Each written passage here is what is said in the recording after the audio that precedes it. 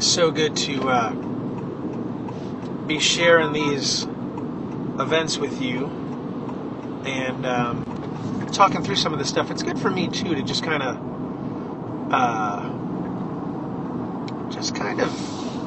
like walk through this and talk about the shows, talk about what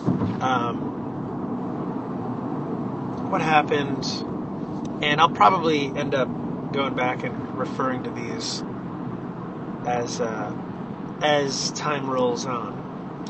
But we had tonight was Whippany, New Jersey, and I had never played this venue before. Definitely heard of the pastor before. We've traded emails and phone conversations and talked a lot and over the years, but never connected and met him in person for the first time. Great dude. It was Abundant Life Church in Whippany, New Jersey. Very, very cool. If you don't have a church and you live in and around that area, please check them out and tell them I sent you. But really very welcoming place. Wonderful, wonderful people. And we had a cool night. The stage was a little small, so we were kind of packed in there a little bit, which was fine. I think there was probably 400 people there. So I had a really nice crowd. I wasn't able to speak on child sponsorship, which is always a bummer, but I understand why some churches don't want it to distract from a bunch of other stuff that they have going on, so I get it. But we had a cool night, and it was super, like, probably the most energetic show of this run so far. There was I think they were a Korean youth group from a church down the way. And, I mean, there was probably 25 or 30, like, high school kids. And they were, like, so into it. When I played The Love of Jesus, they were, like, great, you know, into the hand motions, dancing around. Jeff, the bass player, came down off the stage and was, you know, playing right in front of them. They were jumping together. It was really quite a sight to behold. It was very cool. And, I'm trying to think of all that happened that night. There were quite a few things, but at one point in the second set, we play a couple of Paul's tunes, a couple of them in a row. So we play 4 Unto Us, which is like a Christmas version of Open the Eyes of My Heart. Then we play Joy to the World. Then we play Behold Him. And Behold Him morphs into What a Beautiful Name. They're kind of in the same key. And then he might have dabbled in Open the Eyes of My Heart, like a longer version in the middle of those two. And then Goodness of God. And at the end of Goodness of God, we had, we kind of kept it going. I dropped out on keys, and Paul was just playing acoustic guitar. And I just started singing, Oh, how he loves us. Oh, how he loves us. And it got to this moment where Paul and I played, you know, I sang, he played for a few bars, and then we kind of just ended it. And there was just this silence in the room. And we just let the silence linger. We didn't try to play over it or do anything with it, but we heard people in the crowd just crying, you know, speaking prayers to God. It really was this beautiful, beautiful spirit-led moment of worship where you just, you know, let God speak.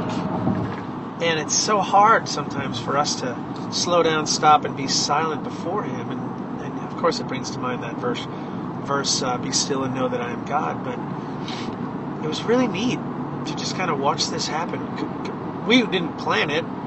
It just kind of happened. And the folks that were there, a couple of them came up after, and I had tears in my eyes, and we were just trying to process the whole thing. It was really, really cool.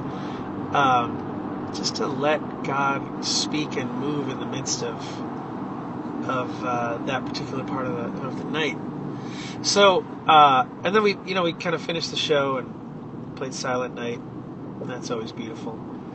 And then came off the stage and, met a bunch of people, and it was cool to meet some of the folks there. And I met a woman who said she had been sober for 52 years, and I was like, man, that's just incredible. So again, the There's Hope story just resonates. But probably the coolest thing about the night was I was able to hang with some of those kids in the youth group. And one in particular, this kid was a worship leader. And he was just picking my brain about worship leading and what it is, what it feels like. He's going to school for it right now.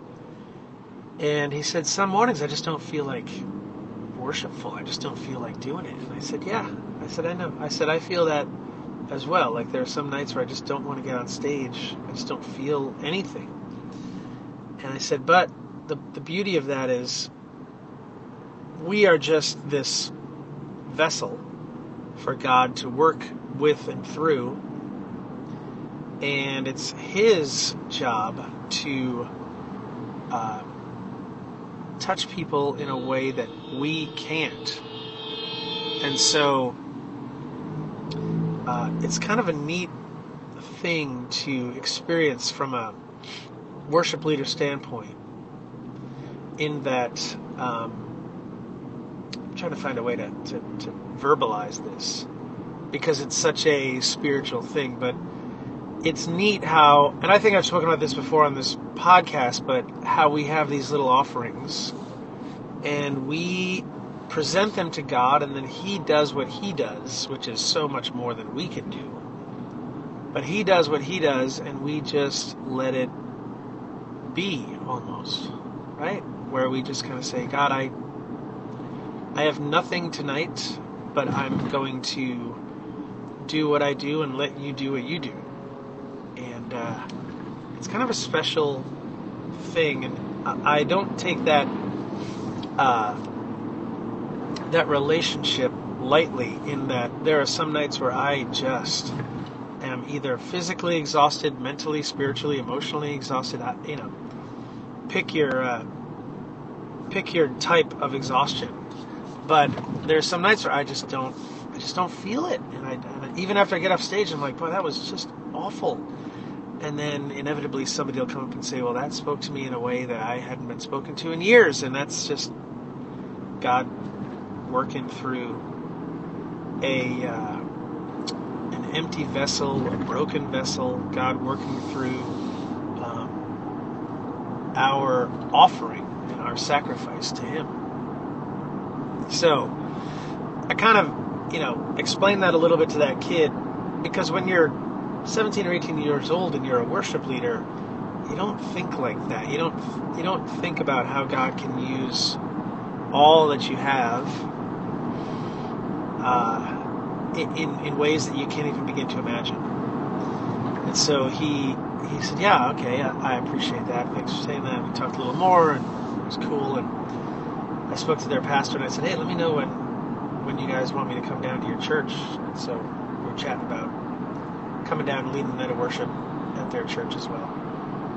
So kind of neat to be able to, mold a couple of young minds, excuse me, with some of the experience that I have.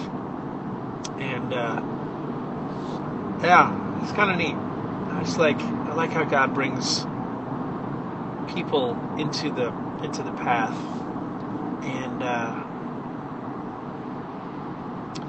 and lets us be a part of the plan that He's got going on. So anyway, there you go. There's the update. It was a great night. I'm trying to think of what else happened. Nothing else happened. That was it. It was a cool night. A bunch of people bought some merch, which is always appreciated. I love seeing people support us that way. And the bracelets are always a cool thing to share with folks.